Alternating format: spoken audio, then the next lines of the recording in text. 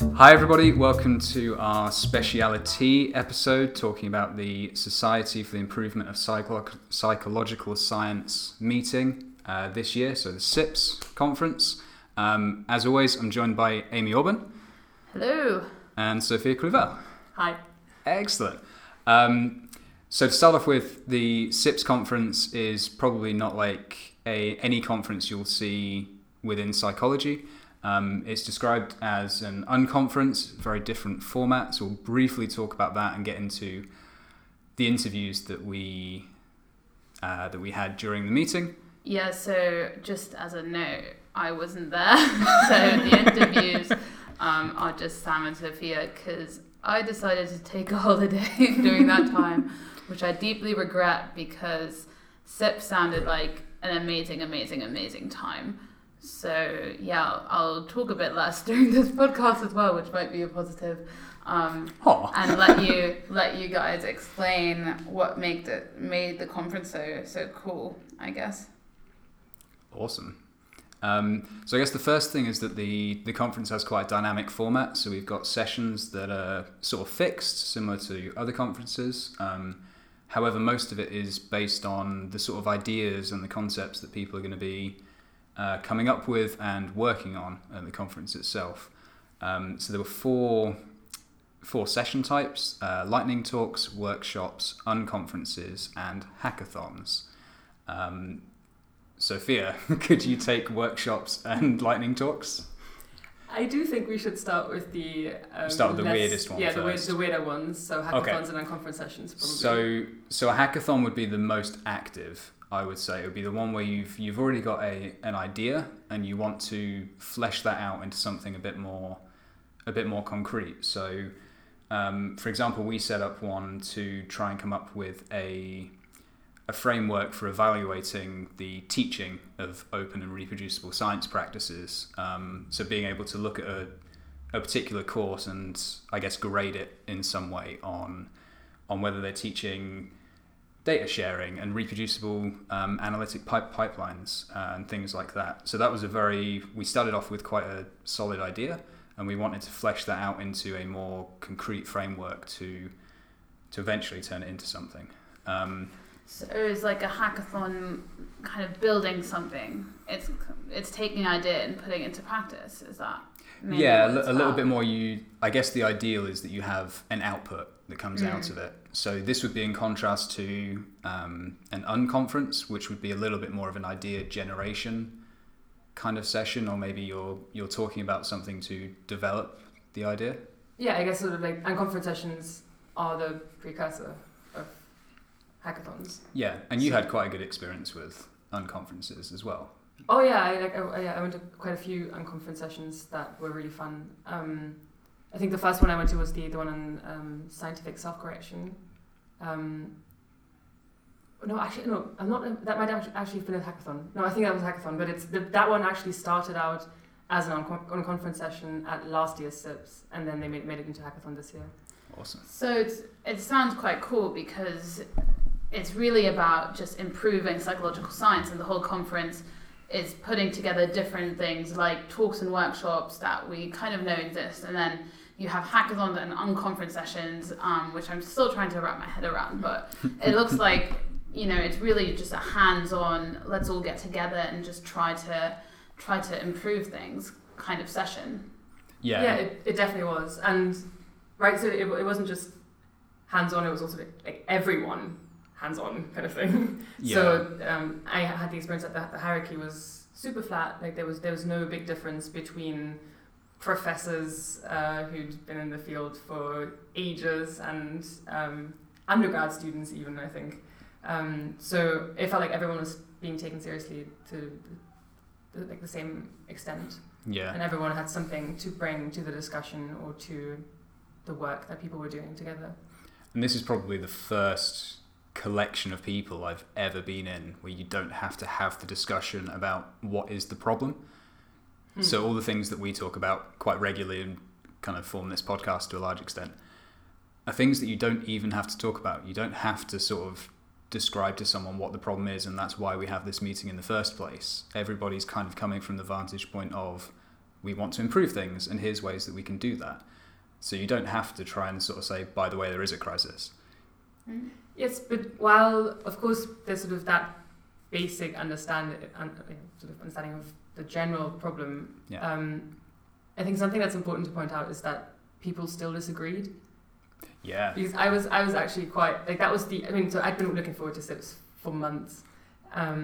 But the one thing that I was a bit worried about was whether everyone was just going to agree and sort of pat each other on the back and go, yay, we'll just do something, but, we all agree. But that wasn't the case. I thought it was really fun to see that people disagreed on stuff as well. And Yeah, I think that's important because quite often the open science movement can just be seen as like a homogenous block of people that are just all kind of blowhards about wanting something to happen and change, whereas actually everybody disagrees on everything.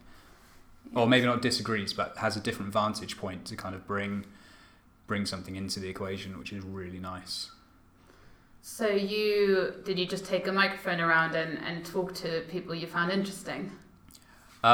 We tried, but the microphone didn't function very well, so we were operating on phones. Hashtag millennial. So I guess we're also carrying around GIFs with us, just like it's GIFs. It's GIFs. GIF.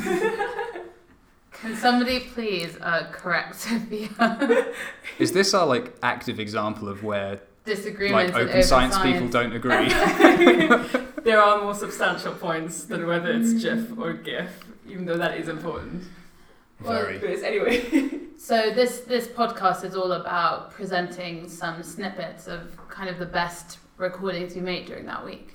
Yeah, so we caught up with primarily people that were involved in delivering workshops or hackathons in order to kind of get a picture of what they were trying to achieve, what they were trying to either teach people or trying to develop within those sessions. I thought it was really cool. It was really nice to just talk to all the people that you sort of follow on Twitter and talk to, and that was another really nice thing about this conference. I genuinely wanted to meet everybody there. Yeah, I mean, we sort of got to start our SIPs by meeting the goats, which was quite fun. Well, should we then just kind of dive in and have a listen? Let's dive in. The first clip we'll listen to is Sam and Sophia, who sat down with Elizabeth Page-Gould and Michael Inschlicht, both from the University of Toronto. They led a hackathon about finding open science jobs, which is naturally of importance to many early career researchers. One of the things the hackathon produced was some talking points that would allow you to counter common criticisms that you would probably face in things like job interviews. I think that one was, in a way, I think the idea behind that one was, to some extent, we're in the business of persuading people, right? If we want to create open science jobs, we have to, it's not enough that there's one faculty or even two faculty or students in a department. There needs to be at some level a critical mass, and then there's a changing point. So to some extent, if there are any allies in departments who are open science kind of advocates, we need to arm them with talking points, things like a politician would have. So if someone is kind of saying, well, this is all rubbish, or this is, I think this, then you can say, well, look, we thought of a number of different objections, that standard objections that people might have, and then responses that one could bring to that objection. And hopefully over time, people will be more persuaded and convinced of the benefits. But they also were working on a way to motivate departments to become more open science friendly, possibly by controversial means. So actually another one of our projects that Mickey was involved in this subgroup, but was actually on coming up with ways or criteria and categories along which to classify the practices that occur in different departments so that you can start to identify those places that, if you were applying there, you would talk up your open science values, or maybe you just want to cast a wide net and get as many offers as possible and hopefully get to choose. So maybe you want to dampen that open science signal when you're applying to certain departments. So maybe you could talk more Yeah. about what you guys actually talked about. Yeah, so I actually think this is kind of controversial. Yeah. I think there'll be pushback. So we're, I think, taking baby steps with this. But the idea was, and I don't want to use the word rank, but maybe rate is a better word. We want to have a mechanism by which we could rate departments on this criteria of open science. And just, and I know the reason I said there'll be pushback is because, well, this is a contentious issue. I've heard it described as like what we're going through right now is a civil war, like, in terms of being factions and people not, in this meeting, we all have shared values, but we're in a bubble. And I think there's a much bigger bubble that opposes some of these things. And I think that's mostly because, it's unfortunate, but it makes sense. A lot of these values, I think, align with seniority. So if you've been rewarded by a system, it's going to feel really, really, you're going to become really, really defensive when you're told that all these practices that you grew up with and knew about and made you even famous are rubbish, right? So anyway, so we wanted some way of just, to what extent are departments friendly to this? Are they pro open science? So one of the things we did was we came up with criteria that we could evaluate these things. And it's hard, it's really tricky to find. To evaluate them from outside? Yeah. One thing we came up with was actually, we had a bunch of ideas, but I think the one we worked on the most was actually creating a really short and easy to complete survey or questionnaire that either a department chair, I think we decided not to go with the department chair, but just kind of send it out to the faculty or students to find out what their views are of the practices. And in the questionnaire, it was very important to divide it up into actual behaviors. So have you had an open science seminar? Have you have you pre-registered a study? These objective things that you can measure. Yeah. But then I think equally important, maybe even more important, is the subjective perception of the climate of the department. And because some departments might actually have all those check boxes, all those things that they do, but their advisors still tell them not to do these things, or they're scared to do, their data don't reveal what they wanted, and they're scared to go to their advisors because their advisors might say, hey, analyze the data this way, that way, and not talk about this being exploratory. So yes, we came up with a way, an initial way to at least assess the open science cred of a department. And the idea here is that we want applicants to know about their departments, but I think secretly, it's not so secret sometimes, it's talking about it here. Burn it down. Right. Is universities like rankings. They might be resistant at first, but they like rankings.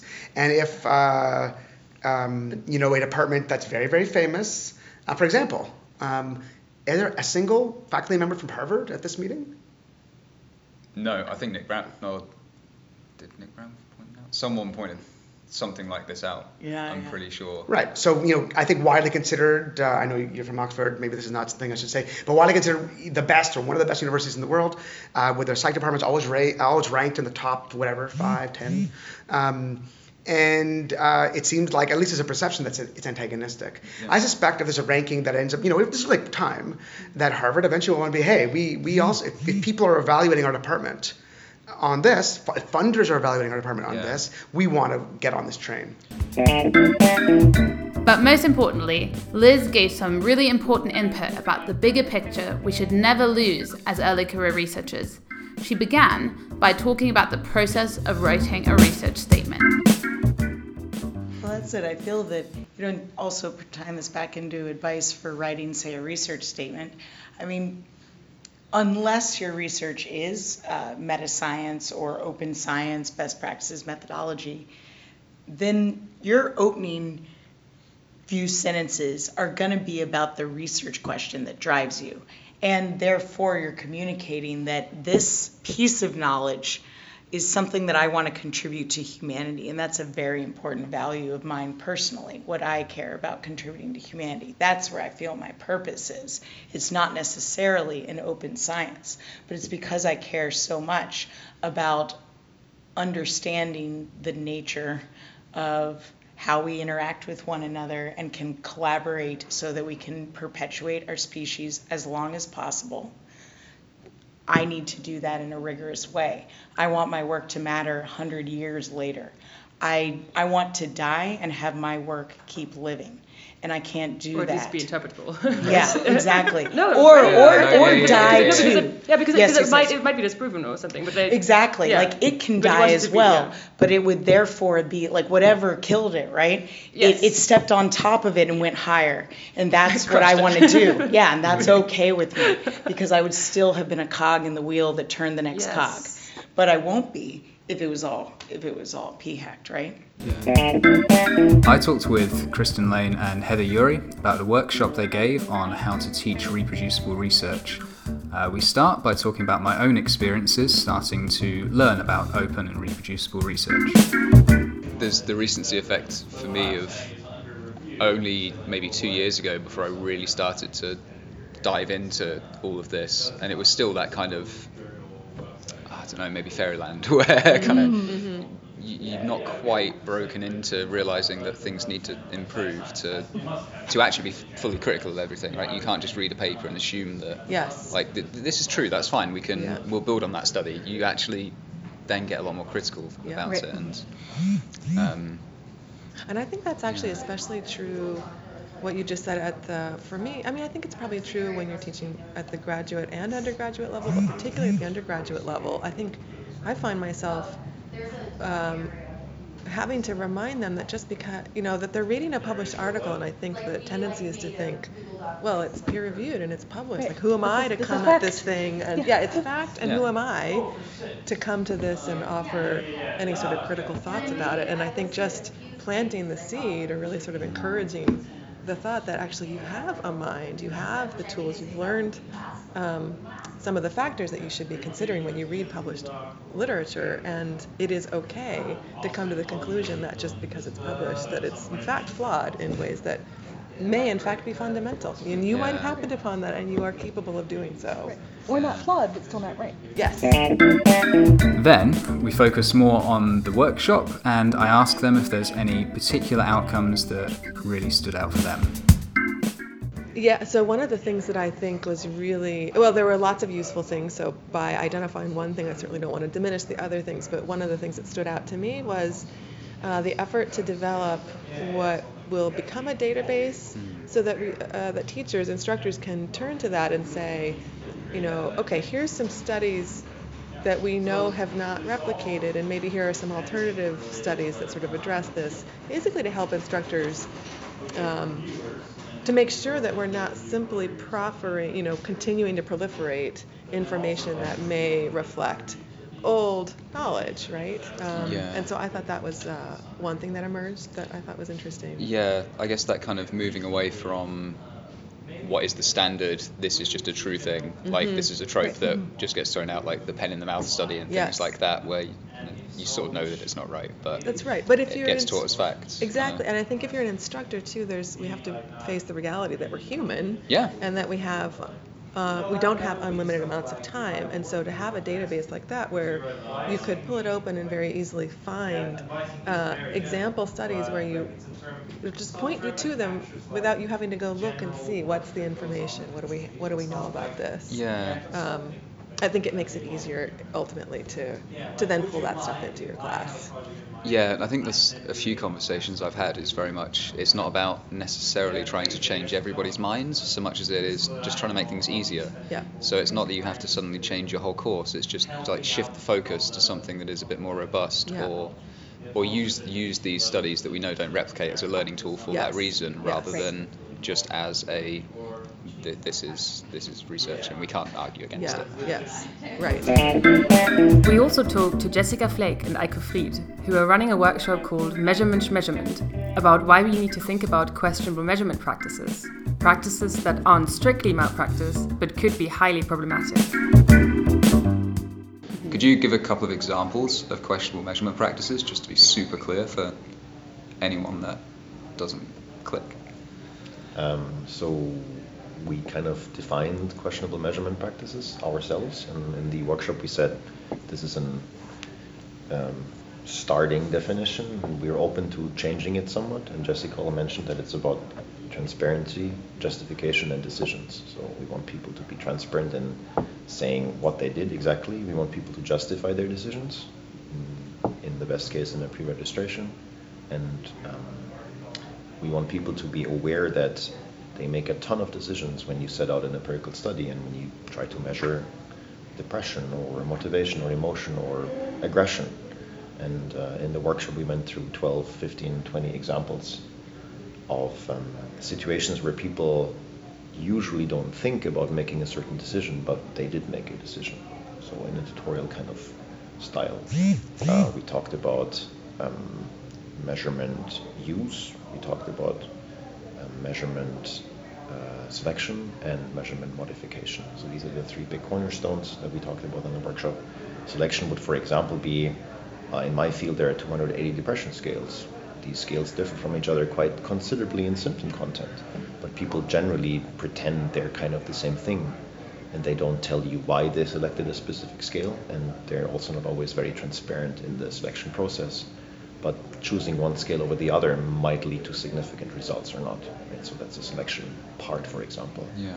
And it's questionable if we don't know why they made the decision. So questionable isn't necessarily fraud or p-hacking. It's just you don't know because it's questionable. You know, you're reading the description of the measures and the depression study, and you're like, well, why did they use that measure over that measure? Or this measure doesn't really seem, or why did they use a different measure in study 2? Well, that's questionable. Maybe they were p-hacking and just reporting the measures that were significant. That's an example. Or maybe they had a strong reason, some justification for changing the scales or selecting them. But if you don't report that and you're not transparent, we say it's questionable. Right. The way papers are written up at the moment, maybe clinical trial papers, for example, that have multiple scales, it's kind of unclear what's the primary outcome, what's the secondary outcome. Some results are buried in the supplementary materials, often those that are non-significant. Doesn't need to be a bad paper or bad science, but I don't trust the results in the sense I would trust the results if people would have been more rigorous and more open and transparent and had justified their decisions in the best case a priori. So that's a selection example. Use would be a scale in psychology often needs to be summarized in some way. You have multiple items, you tend to measure something. Do you use one scale, do you use 2 subscales, or do you make up 5 subscales on the fly? Do you summarize your scale using a PCA, using a factor analysis? Do you use the mean score? Do you use the sum score? There are all these degrees of freedom, all these decisions you make that people don't really think about as a decision. Maybe they just use a CFA because they always do that. But we don't know that, right? That's their usual practice. So we want to encourage people to think about that before, in the best case, before they collect their data, and be transparent about how they do that, because PCA versus CFA versus sum score can lead to dramatically different outcomes in certain situations. You can measurement hack your way into significant results that way. So it kind of strikes me that there's potentially a huge crossover with pre-registrations, in that you're not necessarily saying that we're trying to prevent, say, fraud, so much as you're trying to ensure that that kind of garden of forking paths is as sparse as possible, and transparently describe what's going on. Yeah, I see it as having like 2 consequences. So one consequence is that if you don't justify and you're not transparent, you could knowingly or unknowingly p-hack. But another consequence is, like, across studies, there isn't any continuity. So, Aiko in his lab uses this depression scale, but they drop a few items for unknown reasons. Maybe they don't like the items. Maybe those items are performing poorly by some psychometric criteria. Maybe those items, when dropped, created a new subscale that was significant. You don't know. But then in my lab, I'm like, well, I don't really like, so I use the same scale, but I drop different items, and this goes on. And across studies, how do we accumulate knowledge if it seems like what we're measuring is always shifting? And that sounds, sometimes I think you're tempted to think that sounds obvious, but I've seen this happen, like especially reading JPSP papers where there are multiple studies, there might be 5 or 6 studies, and the measure of the primary variables of interest is shifting across studies in the same paper. It might be items are dropped, items are added, it's a slightly different scale, but it's supposed to be measuring the same thing. How do we have continuity under that? Even if you're not p-hacking, you're making it really difficult to accumulate knowledge, and you're also making it difficult to interpret a failed effect. Is it because the measurement's different? Is it because the theory isn't working? Like, we just don't know, and I don't think people talk about that a lot. The measurement's shifting constantly. How can we interpret all the results? And people gloss over that when they read papers. People don't pay attention to the method section very much. Even reviewers might not. I think you mentioned you had a second coder who actually works in the field of social psychology go over some of the papers that you coded just for inter-rater reliability. And he said that he was appalled by some of the papers and said, how did this ever get published? Wow. It's people like Cronbus alpha of 0.2 or something, where people just for some reason haven't looked at it or don't pay attention. And that ties into the title of our workshop that you asked before we started recording. The title was how these bad measurement practices threaten cumulative psychological science. That's the point. We want to accumulate knowledge, as Jessica just said, and that becomes difficult when people drop items or there's nothing wrong with dropping items. There's nothing wrong with modifying scales. We just want you to justify it, tell us why, and be transparent about it. We sat down with Michelle Knighton, Nick Brown, and James Heathers, who led a workshop on checking yourself statistically. They talked about what happened in their workshop and gave some great advice for good research in general and for ECR specifically. We wanted to ask you guys about the workshop you're doing, partly because we couldn't be there and Nick got really offended. That's just his face. Yeah, my wife said, how did it go? And I go, I think it went pretty well, but I'm really not the person to ask. So maybe a good place to start would be a quick explanation of StatCheck, Grim, and Sprite for those that are the uninitiated. One sentence each, you know. I reckon about 90 seconds each. Michelle, you're the sober one, you go. You're the sober one, I hope so, yeah. So StatCheck is... Smart just the assumption that James started drinking before everyone else. I thought he said that. I maybe misinterpreted it, and it seemed relevant.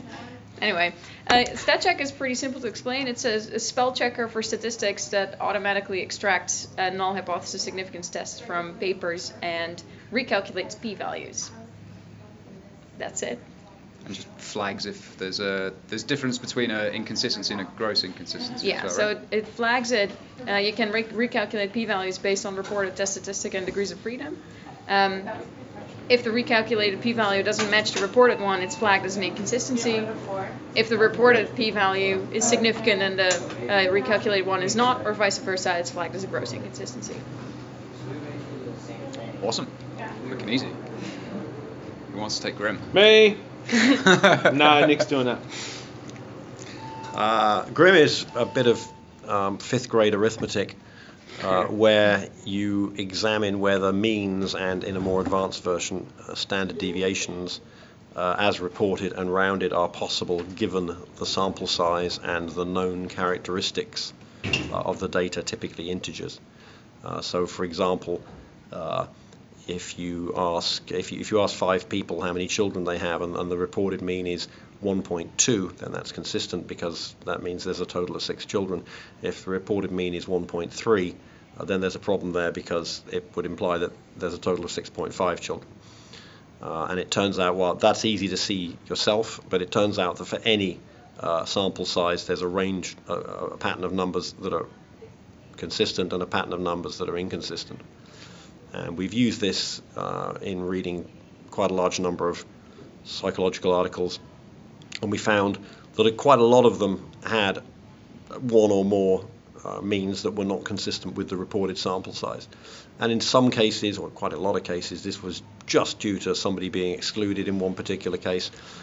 But in other cases, it was due to there being quite severe problems with the data that had led to incorrectly reported means.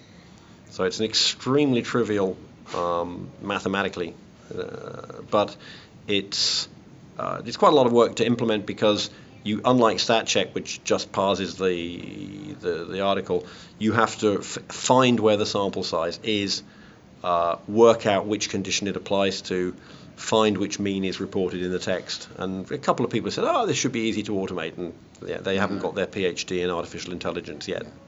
presumably for your own paper, it should be very easy to not automate, but to implement right before you submit as well. You know the paper. It isn't even. Out, so you should always check your own paper with StatCheck, but checking your own with Grim really isn't the point, because Grim says whether the mean is possible given the other numbers you've put in, but you don't have a typo in the mean very often. So it actually is not something that you need to apply to your own papers, because it doesn't get you much of a benefit. Okay. Having someone else look at it might be, but there are very, very few. You should have reported better. So the kind of errors it detects are not the kind of errors that you're just going to quickly fix like that because it meant that you didn't do it right. So it's not really the same argument. It's difficult to explain, but it's not the same argument.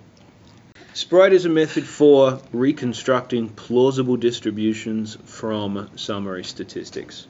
If you take a mean, a standard deviation, a range, and a sample size, and you assort where all the numbers can go very, very fast, it makes you a distribution that could be the data that underlies the summary statistics that you put in.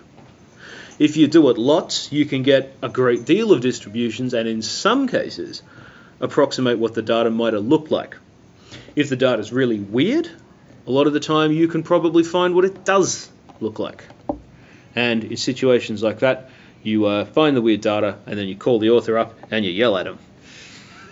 Well, that wasn't complicated. That was reasonably straightforward. I would say it depends. Having reconstructed what the data set looks like, you then decide if that looks plausible for your question. So if you have a 1 to 7 scale and the reconstruction shows that there were a lot of 3s and 4s, if you're asking people whether they prefer this cola that you tested to this other cola that you tested, that might be reasonable. If you're asking them to evaluate the performance of Donald Trump as president, you'd expect a lot more 1s and 7s, and you wouldn't expect too many 3s and 4s.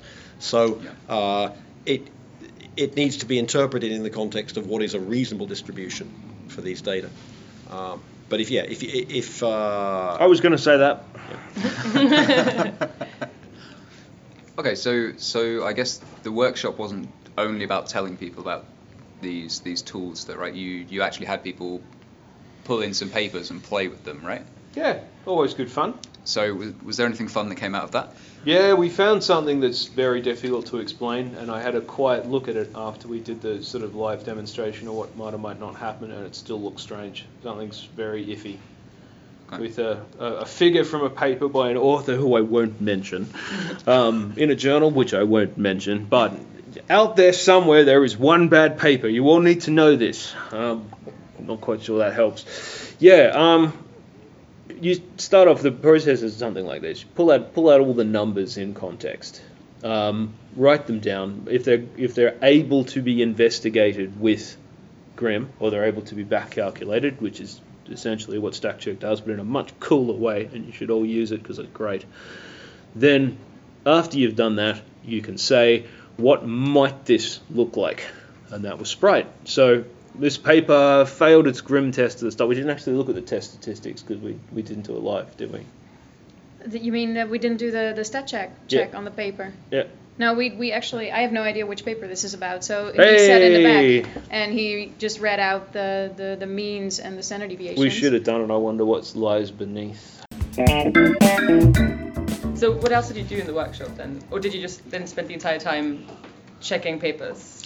We just did that. We talked about how it works, a little bit about ethics and what the process is of kind of thumping these things around and what it means. How you shouldn't be overconfident.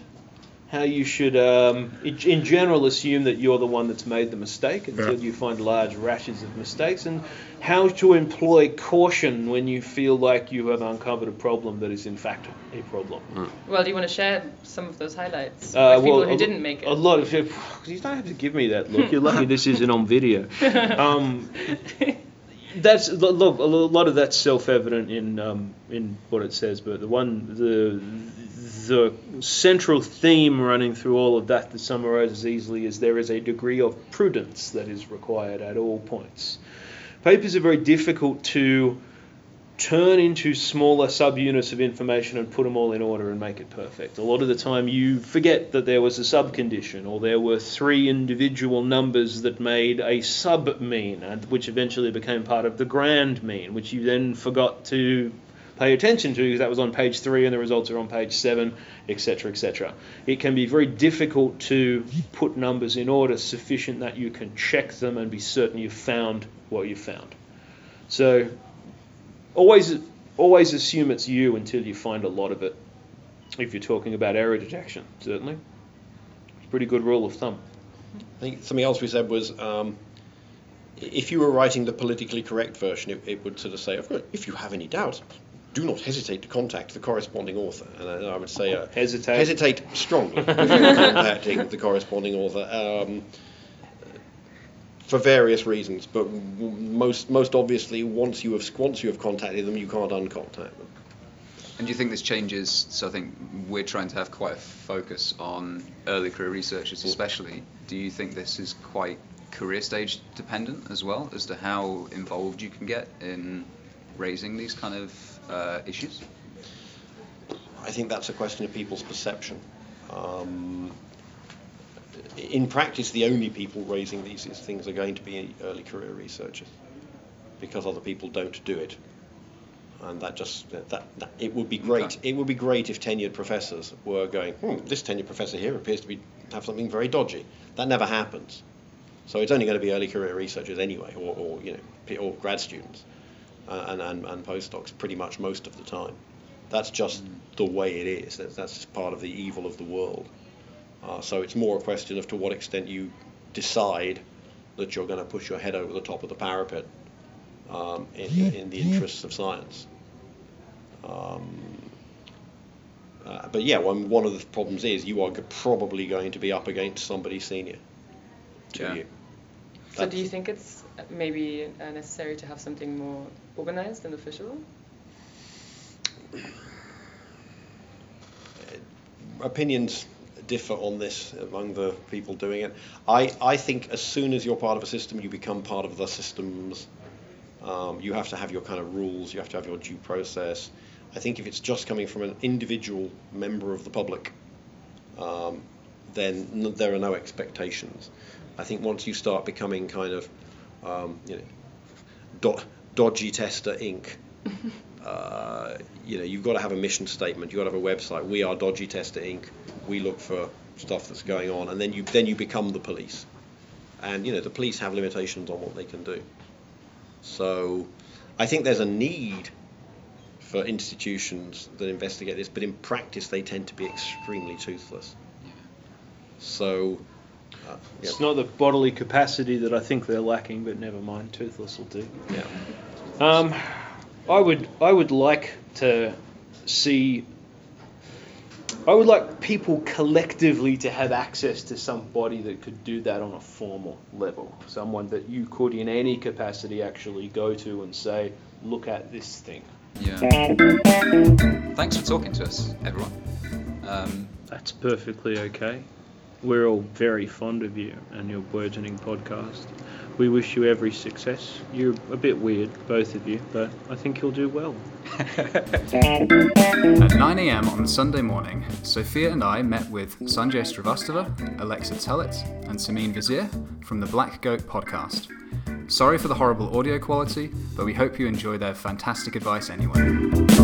So do you maybe see registered reports as, I guess, an easy in because it's easy to appeal to the incentives that you will get a paper out of this? Right. Is that kind of part of the rationale? Yeah, or? I think that's what my thinking is, that you don't have to totally change your priorities, and you can still be motivated to get publications, but I think it's easy to sell, right?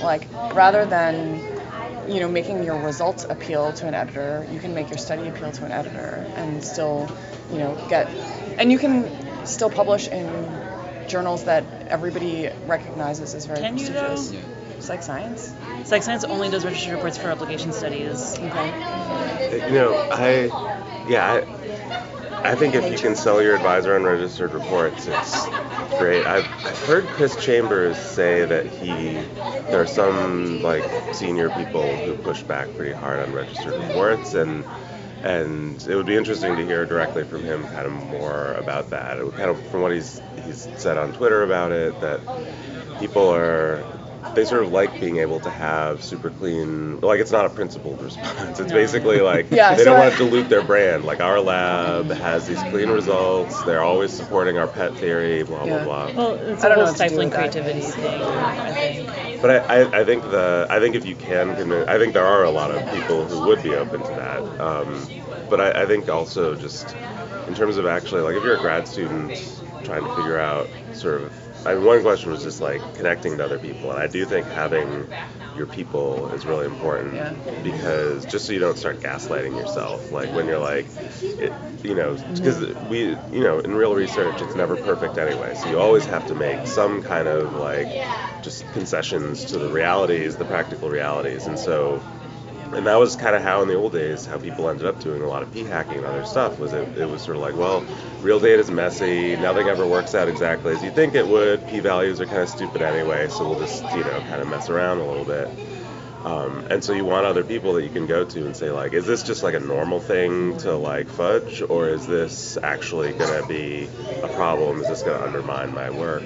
And so having those other people, and so if your advisor isn't sort of savvy about open science, they'll be like, yeah, go ahead, fudge it. And so having those people that you can sort of be like, hey, can I have my reality check? So I think that's one. And then in terms of actual implementation, just doing what you can. I think some people feel like if they embrace open science, quote unquote, they're supposed to do everything. They're supposed to like,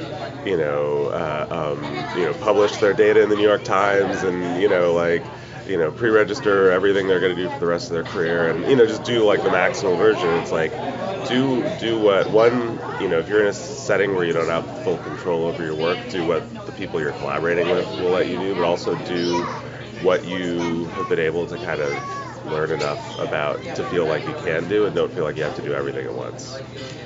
Yeah, I feel like that's one of the resistance points almost, that the PI, for example, can have that assumption that if you want to do one of these things to slightly improve practice, then that means that you also have to share everything and it becomes this huge list of, well, we just don't have the resources at the time or whatever. So I think sharing code is something that's really easy to do, and especially because like you just get a GitHub and your advisor's like, what's a GitHub? And you're like, never mind, I'm just going to put my data or my code on there. So you just put code. I think it's less threatening to people who like feel territorial about data. It's a way, and it's a good practice because sharing your code makes you write better code, and so it's I think that's a pretty easy step a lot of people can start doing. Yeah. I wonder, do you guys have a common or like a useful counter for the argument that we just don't have extra time for this? So like if you're really invested, you understand that a registered report is actually a good time saver because you've front-loaded so much of the work. But I think unless you've read a lot about this, people don't get it. One argument I've heard, and I think it's true, is that it is more time the first few times you do, like share your data or share your code or things like that. Like getting a GitHub, I don't even know what that means, but like I imagine there's a startup cost. But once you've done it, then the future times it'll be relatively fast. So it's not as much of a time sacrifice as it seems. It's just that the first time or the first couple of times it is.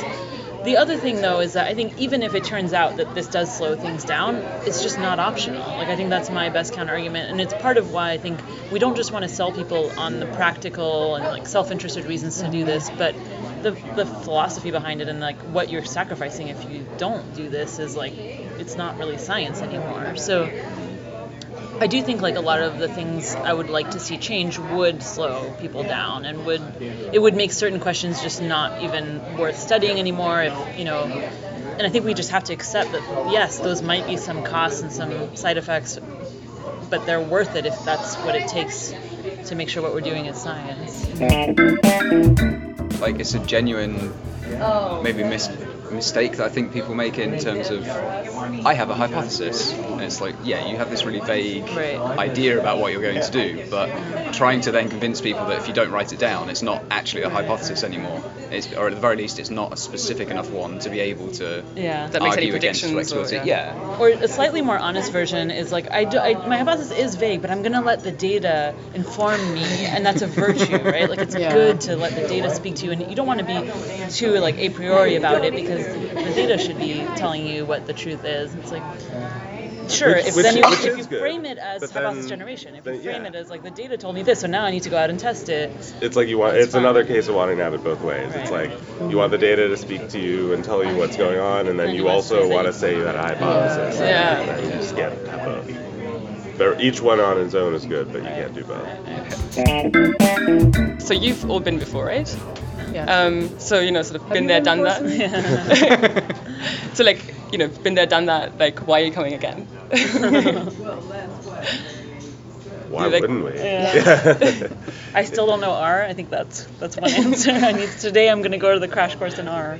It's called a gentle crash course in R, so it better be. Gentle crash. That's I was like, how do those words work next to each other? It's like when people have those things that like blah blah blah without tears, and I'm like, I didn't think I was going to cry. Now I do. Now I am going to. But I guess there's like so much going on that there's always something you can learn. I mean, for me, since I don't know R, there's a lot I can learn. Yeah, I mean, I think it goes back to the first question, like the question about like finding your people. It's like nice to go to a place where all your people are there. Yeah. I mean, there's just so much. Yeah, there's so. I mean, to people that feel like I don't know everything, I'm overwhelmed. Like I don't think any of us feel like we know. Like Sabine doesn't know R. I'm on the program committee, and I don't know what half of the sessions are about. And like sometimes a session, like I don't even know what a word in the title of the session is. Like, I don't. Yeah, it's a great chance to learn. Like I'm teaching research methods for the first time this upcoming year, like undergraduate research methods.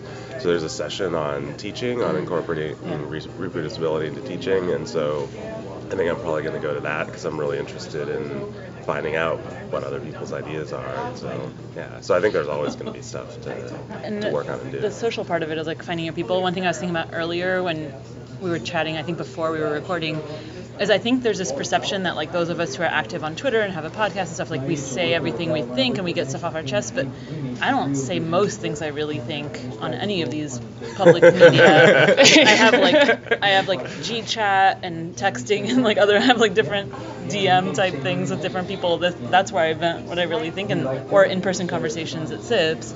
So even though it might seem like I say everything that goes through my head, for me there's still a lot I need to get out. And one of the things so we talk about finding your own people, but then what the ethos of SIPS seems to me is that it's not just about being this kind of insular group of people that just all agree that everything outside needs to be improved and this is how we're going to do it. It's kind of, you're really trying to incorporate ideas from outside to figure out how to both convince people and how to innovate. Change stuff. Not just patting each other on the back. Yeah, it's not just... There's a lot of disagreement within the people who come to SIPS. Amazing, that's so good. Which is, it's this funny thing that it's a classic finding in social psychology that might even replicate that out-group homogeneity effect that people think, those open science people, they're all the same, but it's like, no, people disagree, people have serious scholarly disagreements, and that's like, of course they do, like that's you got a bunch of academics in a room, of course we disagree, like that never not happens, Good, it'd be boring otherwise, right? Oh, totally, Just 250 people in a room. So we all agree on this, guys? Yes. Okay, Bar? No, but really, I've been excited for this since February, but the one thing that I was a bit worried about is that this possibility that everyone is just going to be we all agree, we want to do stuff, but we basically all agree, which is, I don't know, it's like in a political party or something, where you're just all on the same level, but that's not the case. That's not the case, and I think it's, another slightly different variation on people. This isn't exactly like classic disagreement, but having different perspectives and people from people who use different methods, people from different subfields, people who work with different populations, and we've been trying to really make SIPS diverse, and I think we have it's going to be an ongoing thing to try. Well, those were really interesting recordings, guys. Well done. I feel even worse not being at SIPS, but I'll definitely come next year. Yes, to Rotterdam. So there's no excuse for us Europeans not to turn up in the Netherlands. I can't wait. it's going to be awesome. Wait, you guys won't be Europeans anymore then? Well, I mean, as in... Thanks, just dig that in deeper to finish. Let's not talk about this now. No, this is a whole new podcast. But yeah, I hope that everybody found this very interesting, and that even though people weren't as steps like me, that they can learn a bit and be inspired, and I don't know, just feel like there is a whole community of people interested in open science. Yeah, as everyone kept saying, it's sort of a place where you can find your people. Yep. And we'll put in the show notes all of the materials that are shared openly from all of the workshops and hackathons too. Thanks for listening. Bye. Bye.